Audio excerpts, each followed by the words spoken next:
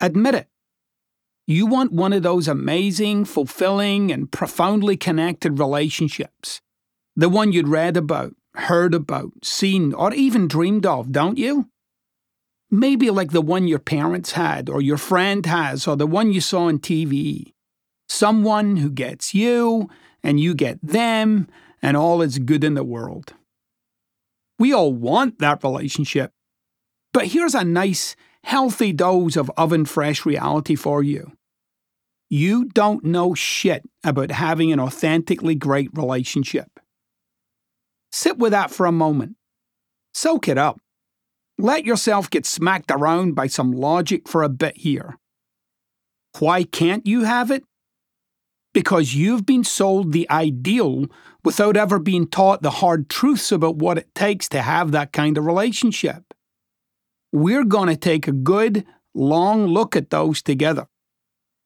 Whether you're 20 or 60, currently happily, unhappily married, or in a partnership, if you're dating or single, perhaps you feel you're unlucky in love, or you've become a radioactive Chucky doll magnet, or maybe you're so soured, so hurt by your past, you've become as cold as a well-digger's ass. Thanks, Tom Waits, and yes, that rhymes. Lonely, suffocated, tired, or lost. I wrote this book for you. We all know what we ultimately want out of a good relationship. But how do you get it?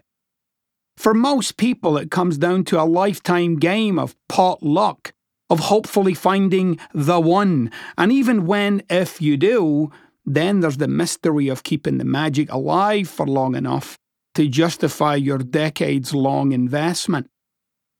Given all of this, you might be jaded about relationships. Hell, maybe you're swimming in them, or scared to death of them, or frustrated, or desperate, or whatever your story is about you and love and being connected with someone.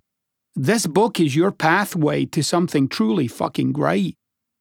And yes, I'm including those of you who feel like you're doing pretty damn great at it right now too. This book may well save you a whole bunch of future heartaches. I'll be talking about a love relationship in the context of marriage here. But you don't need to be married, or even in a relationship for that matter, to embrace this book and reinvent your story.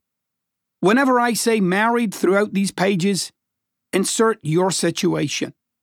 Oh yeah, and if you're about to get married, soak this book up with everything you got and make sure your partner-to-be does too. It will change everything.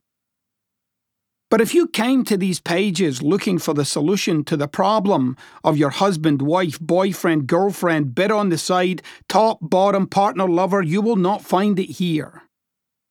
What you will find, at least initially, is the problem of you and how that plays out with your significant other.